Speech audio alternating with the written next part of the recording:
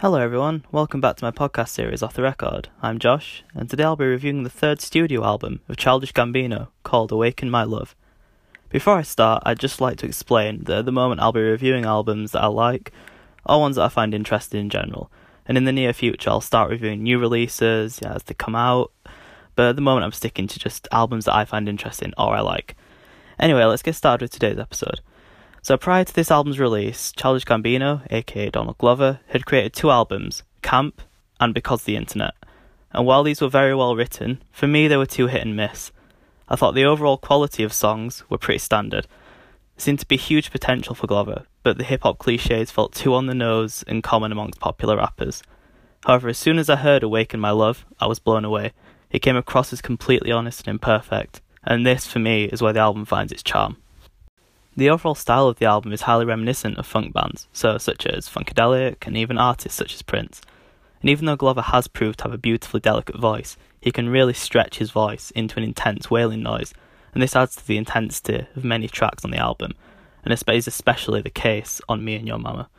The imperfect quality that I mentioned makes the vocals seem so much more personal and really rugged, and I think the fact that his voice often breaks shows that he is pushing himself to the most of his ability, and possibly even beyond that, which gives it a really effective growl. I really like that effect, and this gives the album such a raw and unique sound. I personally really respect Glover for creating an album that is this elaborate and overly ambitious. There seems to be a general oversaturation of a lot of mainstream rappers that can become so fixed into a certain style, and once they've developed this style, they just become so afraid of stepping out and really pushing themselves out of the comfort zone. And I think this is a general issue for any rapper that any rapper will face. And this is why I find Awaken My Love such a breath of fresh air. Like, Glover has no fear of stepping outside of the boundaries that were set in front of him. And even the subject matters that are brought up in this album are so refreshing in terms of showing a rapper's evolution into a professional musician. These subjects range from the fears of being a new father, the troubles that his child may face from being black, and even the romance that he's a part of being strained as a result of that. And we have really hard-hitting messages that are shown in such a real and really gritty way. One of my favourite elements of the album is its use of gospel choirs. They are sprinkled throughout the album, and as a result create a sort of theatrical tone. There are a few problems I had with the album though. While the tone of the album was consistent, there were only a handful of tracks that I found fantastic.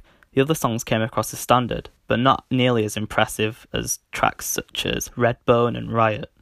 Even though at first I enjoyed Glover's wailing vocals and tribal screaming, there were a few instances where I felt that it wasn't necessary and was only used as a way to make the album congeal together better.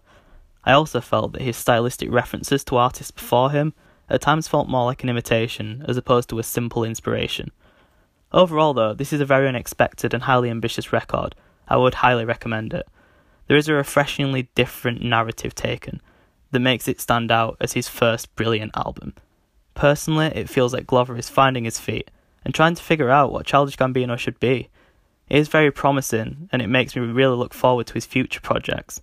Thank you for listening. I'll see you next episode.